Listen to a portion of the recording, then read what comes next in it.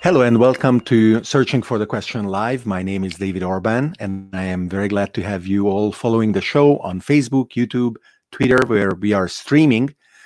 This means that you can ask questions or make comments, and if relevant, I will be very happy to bring them in the show so that together with my guest, we can comment and we can answer. You can also subscribe to the channel, of course, on YouTube and be alerted when we will go live next as you subscribe and turn on the bell icon.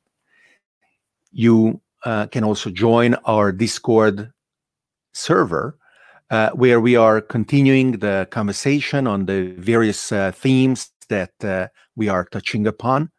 And the address of the server, if I find the URL that I need to display, there you go, is davidorban.com/discord. And if you find the content that I create valuable, you can become a supporter on patreon.com/davidorban. Today we are going to talk about the effectiveness of marketing and communications. Many people recognize how powerful our messaging is, but those who are not professionals in the field have a hard time distinguishing techniques and reasons why this can be deeply true from superficial lessons that you pick up in a 5-minute or even 5-hour online course.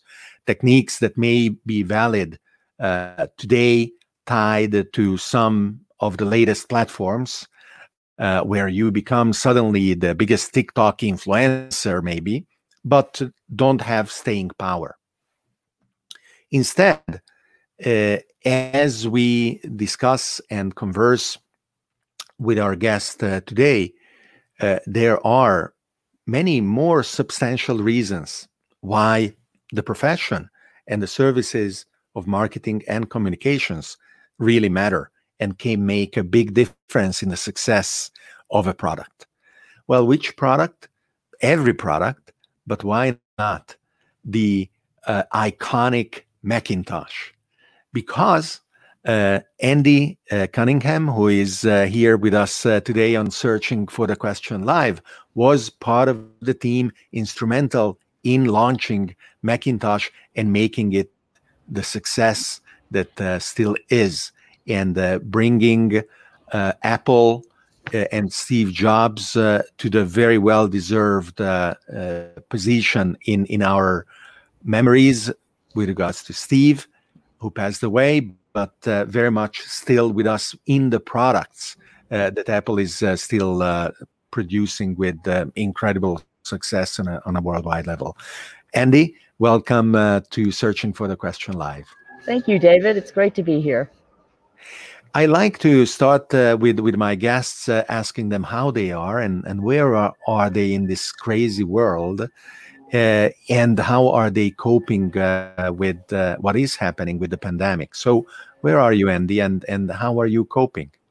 So I am in a little town called Alpine in Wyoming, just outside of Jackson Hole. Okay, so why don't I share my screen and let's go there. You are seeing Bergamo, which is in the north of Italy. And if we go to Jackson Hole, Wyoming, that is on the other side of the world, in the middle of some very nice mountains. Yes, the Grand Tetons are here. They're beautiful. All right. Do you go skiing? I'm not a big skier anymore because I blew out my knee a year ago. But it was Welcome great to the hiking. club. Yeah. That is what happens until we all decide that titanium is so much better anyway. So. Well, so far I just have the old equipment. It doesn't work as well.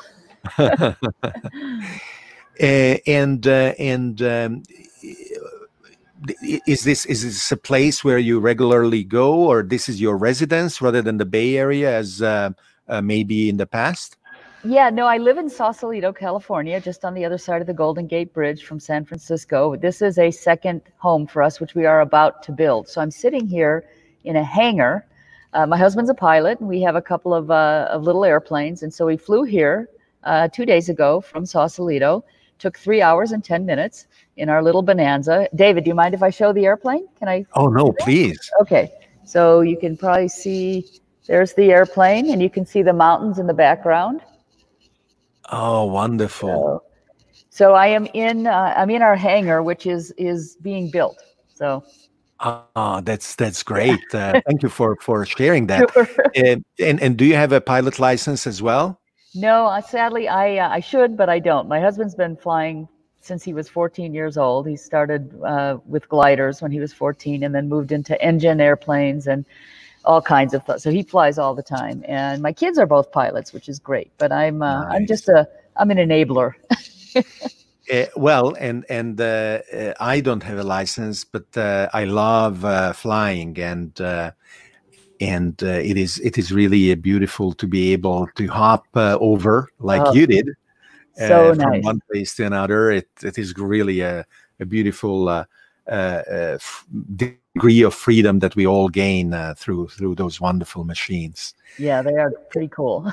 And how is life where you are? Are people sheltering or not very much? Are masks being used or not? How is it? You know, here in Wyoming, I think there are fewer than 5 cases in this whole county that I'm in right now. So there was a shelter in place order for a while, but I went out to dinner last night, and the restaurant, there was no masks, no social distancing, tables close to each other, people at the bar. It was crazy. I haven't seen that since March 15th, so it was pretty Yeah, amazing. and our psychology it reconfigures itself so rapidly that when you see a scene like that, you recoil and you say, like, "Wow, how is that even Yeah, possible?" what's going on here? Yeah, Yeah, yeah, I don't yeah. know. It's going to be very interesting to see the country open up, and I know some places are spiking again with COVID. So I don't know. Yeah. It's very interesting. Emiliano from Twitter uh, chimes in saying that's the craziest streaming setup I've ever seen, and he adds a nice airplane emoji. Well, I'm glad he likes the airplane. Yes, yeah, that we fly all over the place. So this is an airport community that we have here. So literally, you land at the airport right here, the runway, and then you taxi into your hangar, which is attached to your house. So it's quite Wow. cool. As well as you'd better like the noise of the engines. Yes, there's a bit more noise here than in a golf community. That's right. So let's jump to the beginning. Did you know you wanted to do marketing and communications right from the start? I didn't know it was going to be marketing communications, but I knew I wanted to write. So I really, really loved writing even as a kid, and just got really into it. And I ended up working for a magazine. Was my first job. I actually wrote about truck maintenance. If you can, what an exciting topic, huh? So I had that job, but then it really didn't pay very well, and I really didn't like writing about trucks. So I looked around for another job, and I ended up getting recruited by a public relations agency called Burson Marsteller. And I took a job there, and I had the most amazing experience working in their technology group. And this was in the early 80s. And I got to launch the Asteroids video game from Atari, believe it or not, which was really fun. Wow. And that just got me hooked. And then I did other things. Do you mean the cartridge version with the Atari? The cartridge version, right. So Yes. you don't mean the coin-op? Not the coin-op, the cartridge version that people put, in their living rooms. And very, very early stuff, black screen, white asteroid. Oh, yeah, Everybody got Asteroid's remember. thumb, we called it. So it was fun. It is very nice because there are two reasons why those games are still making an impact, and one of them is that kids today still like to play those games in an emulator. Mhm. And it is possible to do that in many different ways. and then it is really a different experience. This is the game. That's it. That's the one. I haven't seen that game in years. That's so cool. I used to play it all the time. We ran a national contest here in the United States for kids, essentially, to see who would win. And there was a young man who was, I think, 13 or 14 at the time he won. His name was Andy Breyer, and he was just an amazing asteroids player, and he won a big prize, and he was very proud. And the local news came out and did a big story on him, and it was really fun. And the second reason why these games are also played today is because AIs are playing them. Artificial intelligence training grounds are these games, including Breakout, which is another iconic Atari game. And you know, the physical world is very messy, and we don't have robots that are still smart and flexible enough to navigate the physical world, but the digital worlds can be completely controlled. And for the AI engines, make no difference. You know, they don't care. Right, and they Physical, get to learn. Digital, same thing. They just want to have fun. Yep, so that's how everybody learns how to play it on a computer with a video game. I mean, it's how it all starts, including AI. Well, so I don't know whether my grandchildren will learn to walk through a computer game, or they will resort to learning to walk in the physical world. But it is going to be certainly interesting. So after Burson Marsteller, where did you go? That's when I ended up in Silicon Valley. So what happened was, just briefly, a fellow that worked at Burson Marsteller and he was a writer there, and he and I became friends. He ended up deciding to take a job at Burson Marsteller in Silicon Valley. So Silicon Valley opened up an office in Santa Clara back in probably 1982 that happened, and he kept begging me to please come out to Silicon Valley and take a job there. And so I flew out and met with the team there, and I decided to take the opportunity to meet with other agencies while I was in California. So I went and I met with an agency called Regis McKenna, and that actually is a person's name, Regis McKenna, and he is a legend in Silicon Valley. And believe it or not, on the spot, he offered me the job to run the Apple account to launch the Macintosh. So I did. Come on! I kid you not. I don't know why he did that. I think he thought I was. You are charming. You are charming, but that was still a leap of faith, wasn't it? It was a leap of faith, and I was quite young. I was 26 years old, so I was a kid, and I had done a couple of years of PR and a couple of years of writing, but needless to say, I had not realized how big a deal it was. Yes, that's why I told Burson Marsteller, I'm sorry, but I'm going to take this job at Regis McKenna because I get to launch the Macintosh, which is amazing. So that's Regis. He was my mentor. He's a wonderful man. He's still alive. I just saw him recently. I also do a podcast.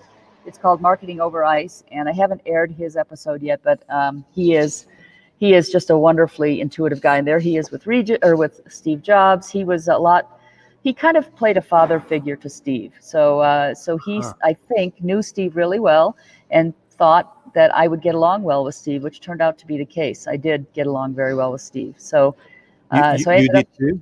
Yeah. So I mean, as good as anybody can get along with Steve Jobs. That's right. Right. Because the next question was, what did you do during the outbursts? You just nothing. You did nothing. That was the trick, I would guess. Just let it happen.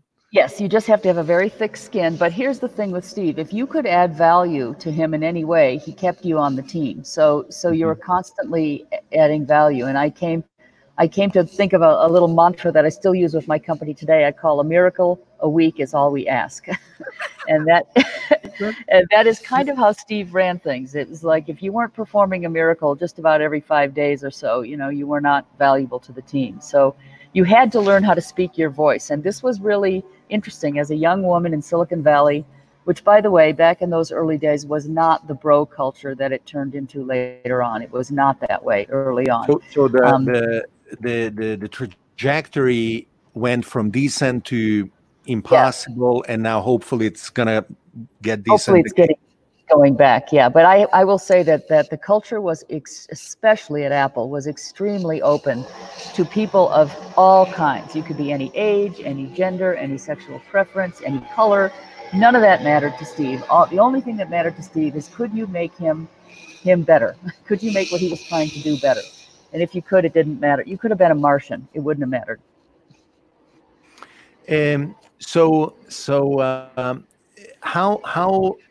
How much time did you have to wrap your head around Macintosh, which was revolutionary at the time, before the launch actually happened? And what did you do in order to be up there, meeting the expectations of founder Steve Jobs, and what was the secret sauce that you added to it?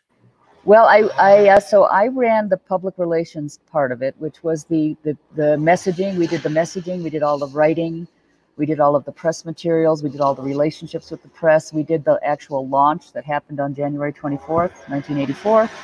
And I only had about 7 months before the launch. I landed in California, and then 7 months later, the launch happened. So literally, I dove in. I was working there was one other woman at Regis McKenna who was a little bit younger than me, and she was the only person on the account when I first got there. And she and I just became like a partnership. We were like joined at the hip. Her name was Jane Anderson. She was awesome. She is awesome. And basically we wrote a launch plan. So we sat down, and in the first month we wrote a launch plan, and we went and presented. Regis didn't want to see it. I guess he felt confident that it was going to be okay. We went and presented it to the head of marketing at the time, a man named Mike Murray, who was a great guy. We presented it, just the two of us. We had no idea how much it would cost to do this, and no idea how many people it would take to do it. But we presented a budget of $500,000 for the next 6 months. And his response to us was, "How much more do you need?" So we basically got to do exactly what we wanted to do. And what we did is we chose 100 journalists and influencers. So we picked 100 people, and we gave each one of those 100 people a full day at Apple alone by themselves with the entire Apple team. So they had an hour with Steve Jobs. They had an hour with John Scully, who was the CEO. They had an hour with the Macintosh development team, with the factory people. They basically had 8 hours in Cupertino at Apple headquarters, and there were 100 days of that. So we got all of those. Rolling Stone ended up with one of the most amazing cover stories. We wound up with, 6 or 7 different cover stories as a result of that work. And it was an incredibly successful launch. It was, we were everywhere. The messaging that we had developed was everywhere. The picture of the Mac was everywhere. Steve was everywhere. It was quite an experience. And how was it to coordinate with the other teams? Because of course, PR focuses on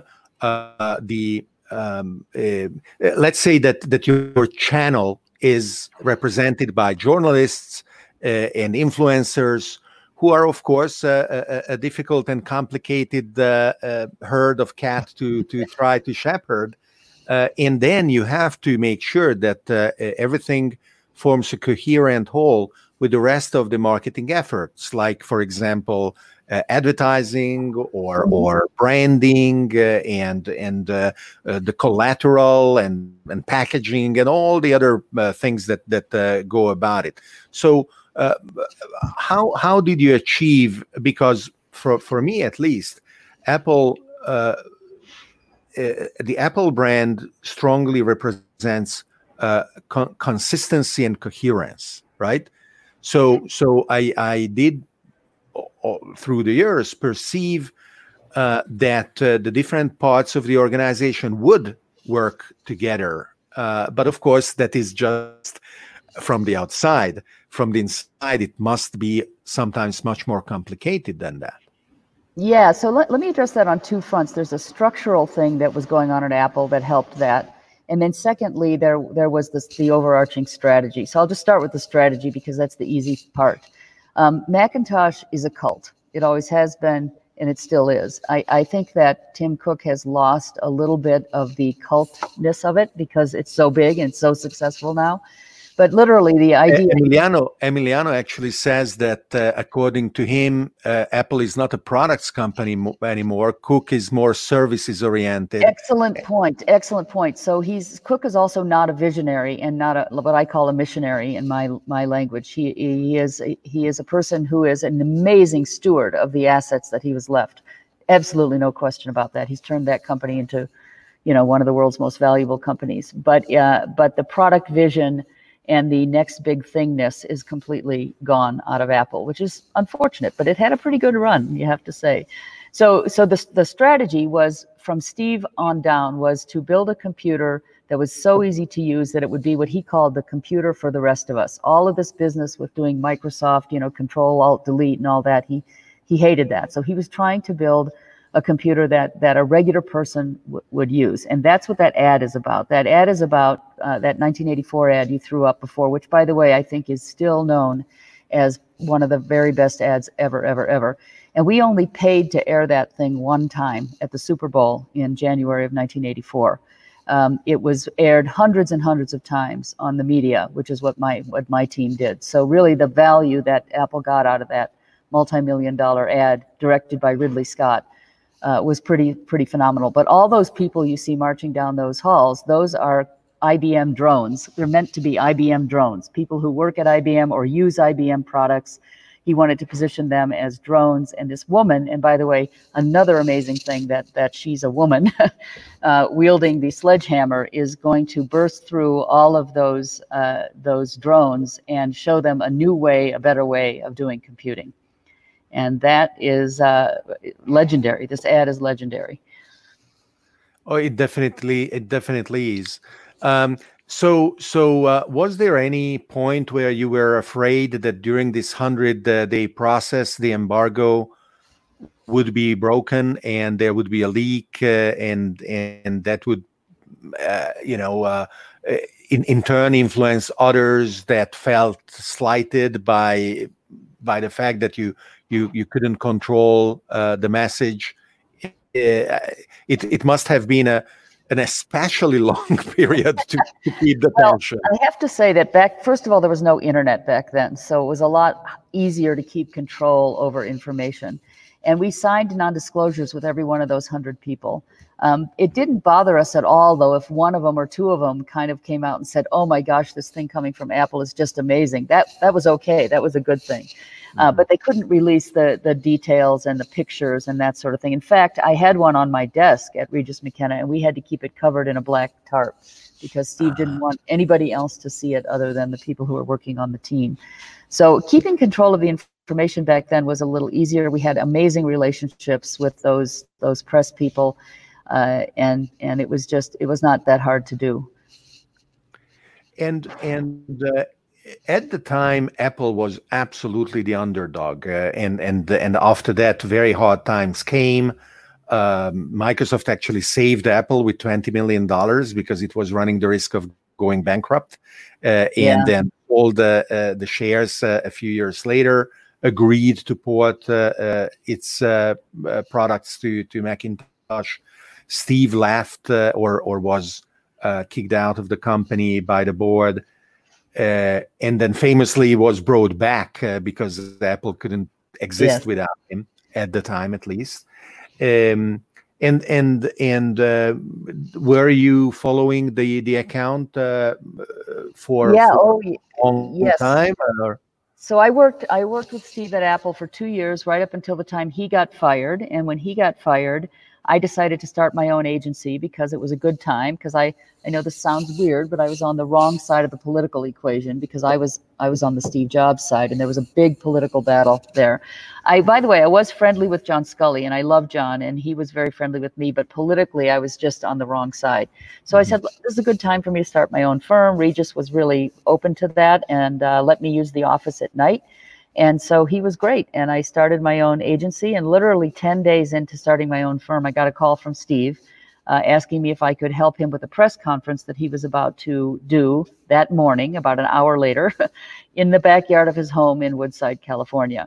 And so I drove over there, and there were 50 or so business press people walking around his backyard. We're talking Fortune, Forbes, the Wall Street Journal, Herb Cain from the Chronicle here in San Francisco, just everybody who was anybody in the business press. Steve had called and said, please come to my house. I'm doing a press conference today. So I'm gonna get my way in there. I walk into the house, and Steve is sitting on the floor with 7 other people who were Apple employees. And he looks up at me and he says, I'm going to do a press conference. Can you help me? And I said, what are you going to announce? And he said, I'm going to announce that I'm starting a new company. It's going to be called Next. And I'm taking these 7 people with me. Oh, and I'm also going to talk about what a jerk John Scully is. And I just looked at him with my eyes like, and his lawyer was sitting there next to him on the floor, as well as these 7 people from Apple. And the lawyer said nothing to him. And I thought, what do I have to lose? He's not my client right now. I'm doing this as a friend. I might as well just tell him what I think. So I said, Steve, this is a really bad time to do a press conference. You really don't have anything to announce. You cannot possibly say those kinds of things about Apple and John Scully. That would be career ruining. You're not even totally exited from Apple yet. You're stealing 7 people who aren't exited yet. It's like, why don't you just wait on this press conference till you actually have something to announce? And so he sat there very quiet, because when you told Steve something he didn't like, he didn't like it. But he sat there quietly for about a minute. Then he looked up at me and he said, okay, I won't do it, but you have to go out there and get rid of everybody. So, without offending them or without pissing them off too much. So of course I knew them all. So I went out there and I said, hey guys, this is what happened. I just was incredibly honest. I said, look, this is what happened. Steve, as you all know, Steve was kind of kicked out of Apple. He wants to start a new thing. He's super excited about it. He's also a little bit defensive and a little bit emotional, and he's got nothing to announce right now. So we'll keep in touch with you, and as soon as he does, we will do something. So they groaned and moaned. Well, but anyway, they left, and then we did announce the company later. So I worked with Steve for about another 3 years after that. So you got the Next account with your new company, right? Yes, that's right. I did. Yep. But I will say that Steve, Steve is a very emotional guy, and he fired me about 5 times over the course of the next 3 years that I was working with him with Next. So he'd get up mad at something, he'd fire me, then a couple of weeks would go by and he'd hire me back again. So that's how that went until you had thick enough skin to say, all right, this is just part of the privilege of working with him, and you took it. Yep. Yes, I mean, I'll tell you another little Steve story about that. So when he fired me the first time, I did not think he would ever hire me again, right? And he owed me about $40,000. And by the way, back then, $40,000 with my little company, which was just a startup, that was a big deal. It would have meant that I'd have to lay everybody off because I couldn't make payroll. So I got home and I called up my old mentor, Regis, and I said, Regis, this is what happened. Steve fired me. And he won't pay me the $40,000. He tells me that everything I did was, bad, and he's not going to pay me. And Regis said, if you're going to work with Steve Jobs like that, you have to have something over him. Otherwise, you'll never prevail. And I said, well, what in the world do I have over Steve Jobs? Even though I had already worked with him for over 3 years at that point. He said, you have one thing, and that is your relationships with the business press. And I went, oh my God, I get it. So what I did is I got the CFO at Next to set up a meeting for me with Steve to talk about the $40,000, which he agreed to take that meeting. I went over there, and she was sitting next to him, the CFO, and he was there, and I was there, and I said, Steve, you owe me $40,000, and I understand you weren't happy with the work, but it was exactly what you asked me to do, and I feel it was good work, and I really need that money because I'm a startup company, and I need that $40,000. And he basically said, I'm not going to pay you. He said, I'm not going to pay you. And I said, Steve, you know what? Right now, since you've been gone from Apple, I get about 30, maybe 40 calls from business press people every single week. And do you know what I currently tell them? Very nice things. And then he got up, went to the back room, picked up a check, came out and wrote it to me, and rehired me again. Wow. So yeah. So in other words, if I had, I had the power of the press over him, which is a very powerful thing. Huh. Emiliano is asking if you appear in any of the movies shepherding Steve around. I am in one of the movies. So the last one, the one that Aaron Sorkin did, it's called Steve Jobs. There's a character in there who plays me. She's played by an actress named Sarah Snook. And she's the one. It's not a big role, but it is a consistent role. And she wears the headset all the time.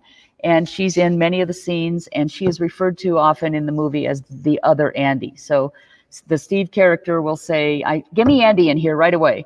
And everybody would say, "Which Andy?" So there's Andy, the communications person, that was me. And there's Andy, the software person, and that was Andy Hertzfeld. And so there was always this thing about which Andy do you want to talk to in the movie? I have a clip. I don't know if I got it right so quickly, but we may find. You might, yeah. That's. I don't know if this is you. That's Andy Hertzfeld, and that's the Steve character, and that would be Joanna Hoffman, her character. There. Okay. Yeah. I don't know if you're going to see me there. I mean, I definitely a minor character in the. There I am. That's me right there. Okay, with the headset? With the ponytail. Okay, there you go. Steve? This is the famous moment when Steve says to me, "I want all the exit lights turned off in this theater when we do this launch." Which is illegal, right? Yeah, and she says, like, "We can't. That's illegal. We can't turn off all the lights." But I think we made it happen. I actually don't even remember. I made so many miracles happen for him. It was unbelievable. So. Anyway, yeah, that was me. Okay, there you go. Thank you, Emiliano. He is asking great questions. Yeah, that's a great question. So these were incredible opportunities and experiences that both formed you as well as gave you a chance of delivering concrete value to your clients. So as you learned more and more and developed more and more experience, what are your takeaways in terms of why marketing is powerful and what type of communications and PR really works? Sure. So I have to start with a concept called positioning, which is what my book is about. It's a book called Get to Aha, and it's all about positioning. And that is the magic of marketing. It's positioning. And I'll tell you, not only do I know this because I've been practicing positioning and I developed this framework over the last several years to do it, but I learned this early on with the Macintosh, because the reason Steve got fired from Apple is because he mispositioned the product. He positioned that product as a computer for business. That's why he was trying to fight the IBM battle. Like, I want to be on the desktop. I want IBM and Microsoft computers off the desktop. And it was not a business computer. It should have been more of back in those days when we would call a personal computer or a home computer. But he was trying to position it as business computer, and it didn't have any of the functionality that a business computer needed. Couldn't print, couldn't network, didn't even have cursor keys when we first launched it. So it was not a business computer. And that is the reason he got fired from Apple, because sales tanked. Even though the launch was amazing and people still remember it to this day, the sales were terrible. And he couldn't get the sales up. In fact, this is in that movie. And that is why he got fired, because Macintosh was a failure. It wasn't until Steve realized the magic of the cult when he came back, and then he tapped into that cult idea and was able to reignite the entire Macintosh. So positioning is the key, where you must start in order to build everything else around it. And if you get positioning wrong, that will make everything else a struggle. Exactly. Positioning is knowing your spot on the map, if you will. Like you showed that Google Earth thing, that was a location, but things and companies and products also have a spot on the map. And they have to have their own spot on the map. You can't go onto a spot where there are 4 or 5 other things. You have to find a differentiated position and be able to answer 2 very simple questions about your company or your product. Who are you and why do you matter? And if you can answer those 2 things, you will have figured out what your position is. So the book is about a framework, a series of steps to go through to figure out how to answer those questions. Who are you and why do you matter? And that is wonderful because a lot of people struggle with those questions, both personally as well as professionally. Yes. So to have something like what you wrote, people first realize that it can be an issue and an important thing to concentrate on, and then to guide them to focus and maybe to articulate something that they weren't able to do on by themselves. That is just very, very valuable, and you can get it just for You $17.59. can get it for $17.59. It's probably even cheaper on Amazon. Oh, that is Amazon. Okay, That's so yes, Amazon, but yes, it's a. hardcover, 15.12 on Kindle. There you go. And the audio version has me reading it. So Oh, you are reading it. Wonderful. it's even, I am. even less. I'm actually planning to read my book. I wrote a book on AI a few years ago, and it is available in a few languages, and I'm planning to read it in all languages. Oh, that's you should definitely do that. Is first of all, it's a really fun experience, and you already get the whole broadcasting thing. But secondly, when people listen to it, they're getting to hear the inflections as you meant them to be, and that's a really important thing.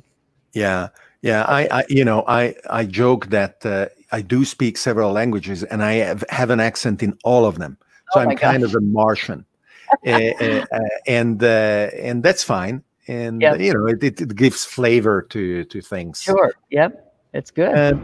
So obviously, there is also different ways for people to engage with you, because the book is often, and I don't know whether it is the case for you too, in reality, a tool Right. for being known. And so, what is your positioning? So I'm the positioning person. That is my positioning. There aren't Okay. a lot. There are very few companies that focus on positioning.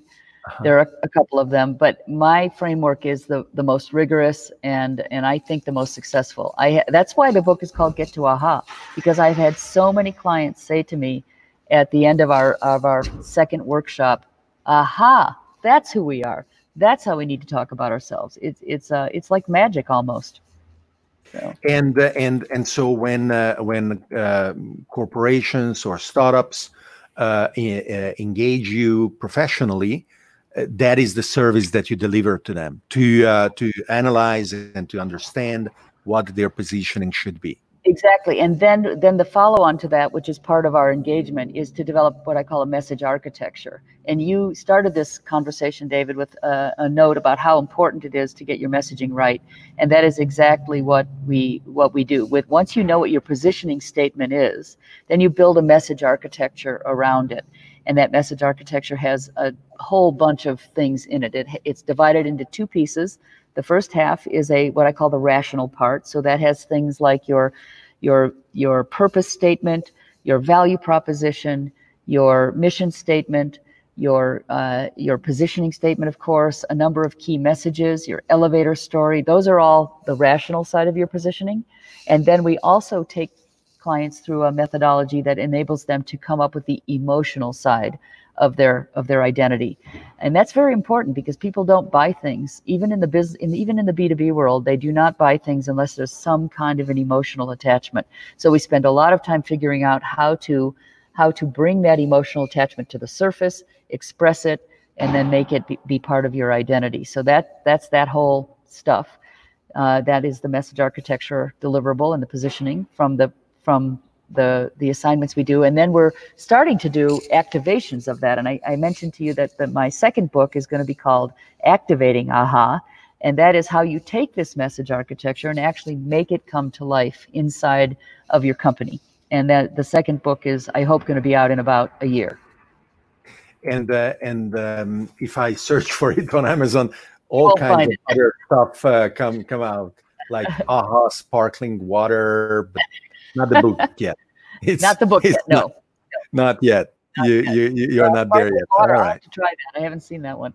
But I did find your podcast, which our listeners can subscribe to, Marketing Over Ice, and so you have people in your field marketing leaders and practitioners having a conversation with you about your kind of stuff. Exactly. But Just talk. I see also recipes for drinks. I like that. Well, it's marketing over ice, so there's always a cocktail involved, and that cocktail is the one of my guests choosing. So whatever their cocktail of choice is, we make it, and that's what we share a drink, and we have a very casual conversation about marketing. It's a lot of fun. I'm a very guilt-ridden carnivore. Okay. And I realized that probably I'm not gonna grow out of it, even though I hope I will be able to start eating cultivated meat rather than slaughtered animals. But I'm sure glad that alcohol is not gonna be sentient anytime soon. So we will be able to keep drinking our martinis and our cocktails. And I'm lucky enough that I am not apparently a person.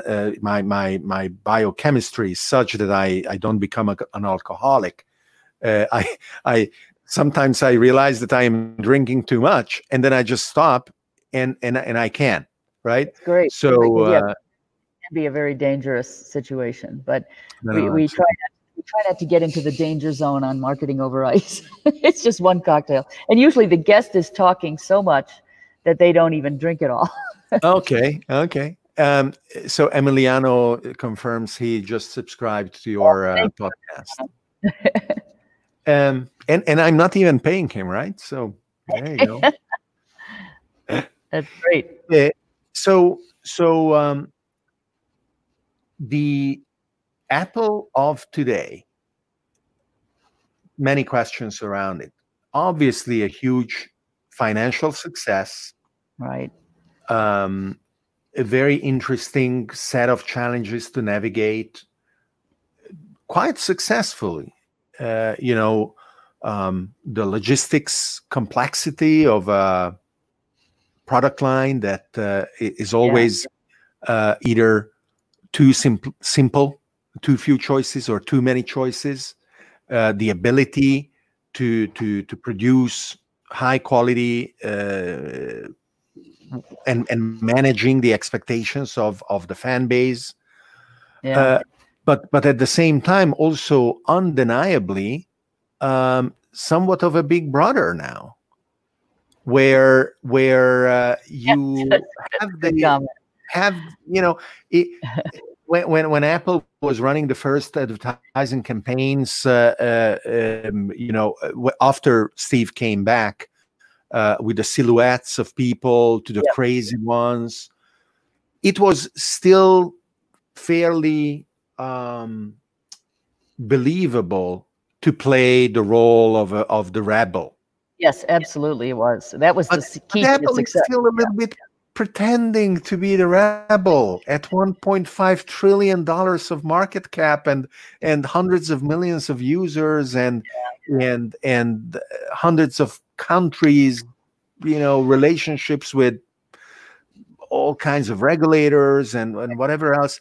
It is, the positioning is not reflecting reality. Yeah, I think, as I said, I think that Tim Cook is an amazing steward because he was able to create that kind of value out of the assets that he was left with, which is pretty darned amazing, I have to say. But basically, Apple's lost sight of who its tribe is, right? It's almost like if I were working with Apple today, which I am not, I think it would be really fun to do a big campaign around the idea that the rebels won. The rebels won. And if the rebels can win in this scenario, the rebels can win in any scenario. That's very nice. It would be really a fun campaign because that's what it was all about early on, was the rebels. And now Apple is so big and so powerful.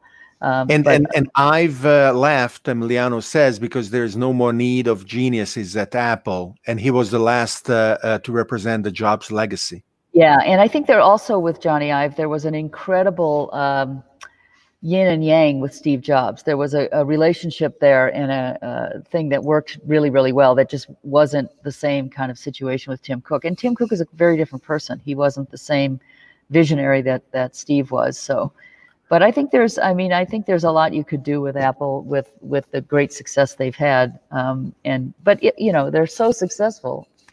It's hard to say they did something wrong. you know. Um, um, Emiliano is asking a very provocative question. Apple is pushing diversity to the extreme under the Cook era. Is this sustainable? Is there such a thing as too much inclusiveness, too much diversity? Certainly, I'm not a PC person, and I have little problem to say that the way it is played in America today, you cannot just laugh sometimes at the insistence and the fanaticism around this the movement of Right. recognizing every minority, including every diverse parameter that we can find, and of course this is dangerous territory, because even as I am saying the sentences, I am wondering if 10 years from now somebody will find something that is despicable about what I am saying today, and I will recognize it as such, and I will be censored because of what I am saying today in 2020. Now, 20, 30 years ago, it was possible to make mistakes. How can we afford to make mistakes and to learn from them if our insistence in perfection and our inclusiveness of every point of view makes mistakes unforgivable? Well, I think people always make mistakes, but I think if you look at Apple, the question was originally about Apple, and I feel like, as I said early on, Apple was a company that embraced diversity without it ever being a social trend. I mean, Steve was the most accepting of diversity of anyone that I've ever worked with, and he's just, as I said, if you could do the job, that was the gate. Could you do the job, right? And add value to him, nothing about who you were in any way. So, I think just going back to that as a Silicon Valley here would be a really great thing, because we have not done that. But people do make mistakes. But I having lived through the Vietnam War, because that is my age bracket, I saw people coming back from Vietnam, even my own relatives, cousins and such, just broken people because of the way they were treated when they came back. And there was an uprising about that. We all know about all the Vietnam War, stuff that went on. Well, one of the great outcomes of all of that was that now our service people are regarded with great honor. No matter where they are, they get to board airplanes first. We thank them for their service all the time. We made a very big social change with that, because of what happened and because of the protests and because people stood up and said something and did something. And I think we're at that inflection point with race. I think we are going to start to see some real positive changes going forward as a result of this. So I'm looking forward to that and hope that it actually turns out that way. But America's a tough country because we are a diverse people, and people like their tribes, unfortunately. And a wonderful book that tells the story of the personal computer intertwined with the 60s counterculture is What the Dormouse Said. And it is really a revealing tale of the rebelliousness that gave birth to machines that were meant to represent individual freedom. Yes, exactly. That's right. And that is why, for those who are aware of these roots, the ironclad control that our machines now have over our ability to tell them what we want to do is at least a letdown, if not even a betrayal. And we must nurture the ability to disobey, the ability to break rules, the ability to do the unexpected. In today's environment, too many times the computers, the phones, believe that they know all the time what is right and what is wrong. And as we are building more and more sophisticated machines and environments, as those machines and environments control more and more of the facets of our lives, that starting point and that belief is just unacceptable. So I don't know what the solution is going to be and where it is going to come from, but the starting point needs a new rebel, the way that Steve was, and what he achieved with wonderful people around him like you, and that is what I would drink to if I had a a cocktail rather than my green tea here. Well, it would be, we do need a new rebel for sure. And I think that Mark Zuckerberg was it for a while, but I think that that ship has sailed, so to speak. Well, or Larry and Sergey, right? We all loved Google, yes. And now we are looking at it warily, and we say, really? Are we sure? I don't know. It's and I'm a big believer in Bitcoin and blockchain, and the measure of what a large revolution it can represent is the fear that it provokes in the incumbents. Mm-hmm. And how regulators are trying to keep it at bay without succeeding, only potentially slowing down its implications. Yeah. George Hotz. Let me Google George Hotz. Emiliano says George Hotz. Oh, yeah. I don't know George Hotz. Yeah. I know him.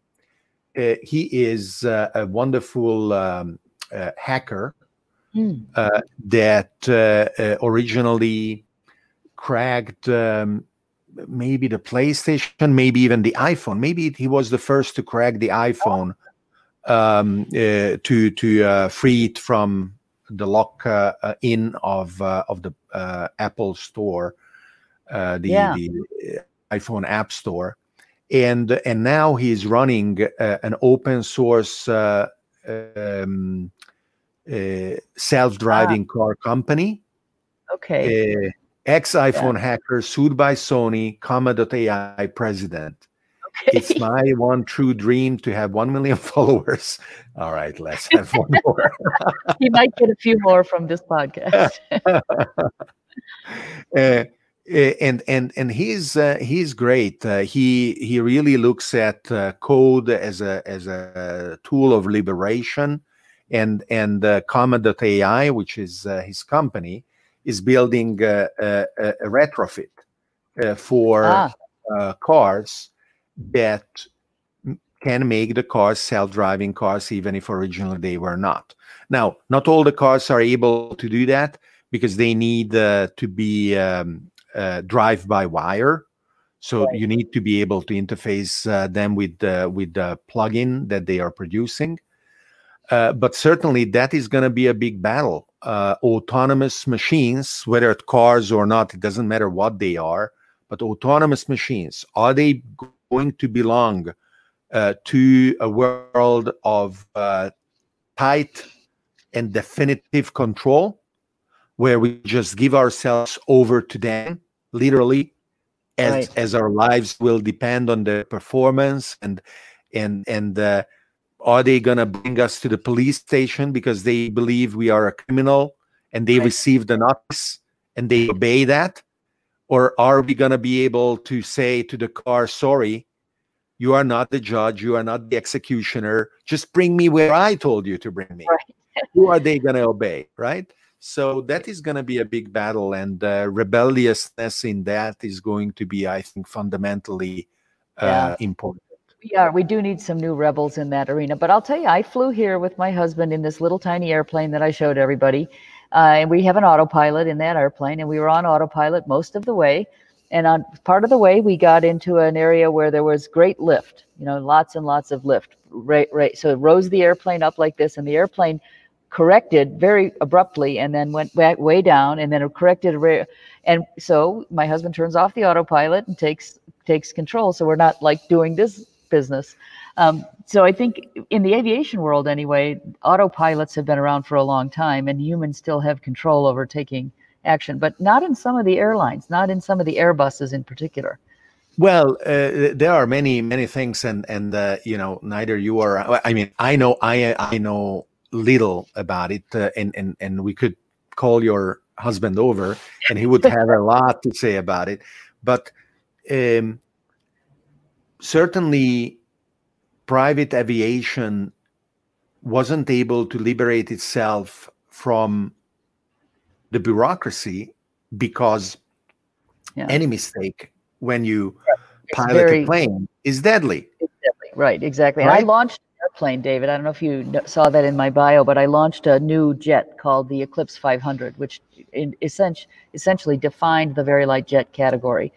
It has since gone bankrupt because that's what happens to all pioneers who start categories. But it was a great run for about 12 years. And wow.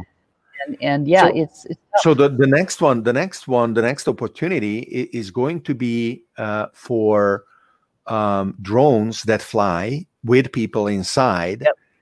And then there will be a very, very delicate balance between just giving yourself over. You tell the destination on your smartphone, and that's it.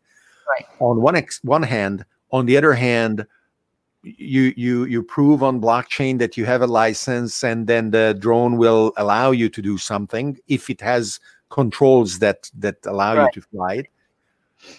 And in the middle, whatever else can be found as positions of or positionings that allow those companies that embody them to survive and to sustain. It's going to be very interesting. And Steve Jobs, of course, doesn't want them. Steve says, I don't want self-driving heavy things over my head. And that is why he's burying them underground with a boring company. Many interesting things. Yeah, you mean Elon Musk?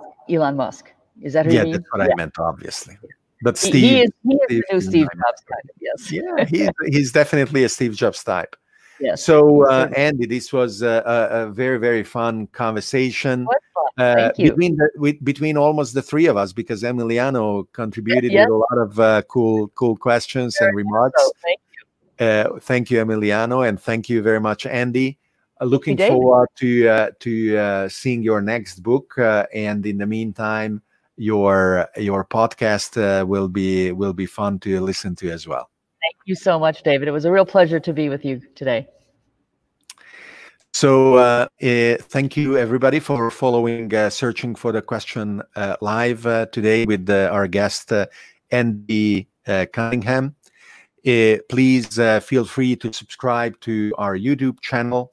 If you speak Italian, you can also go to davidorban.com/YouTube Italiano and listen to the equivalent, which is Qual è la domanda? What is the question? Because Searching for the Question would have ended up to be too long in Italian. And as I mentioned, on patreon.com/David Orban, you can decide to become a supporter, a patron. Actually, we have 4 different tiers: fan, supporter, sponsor, and benefactor. So you can decide what is the right level.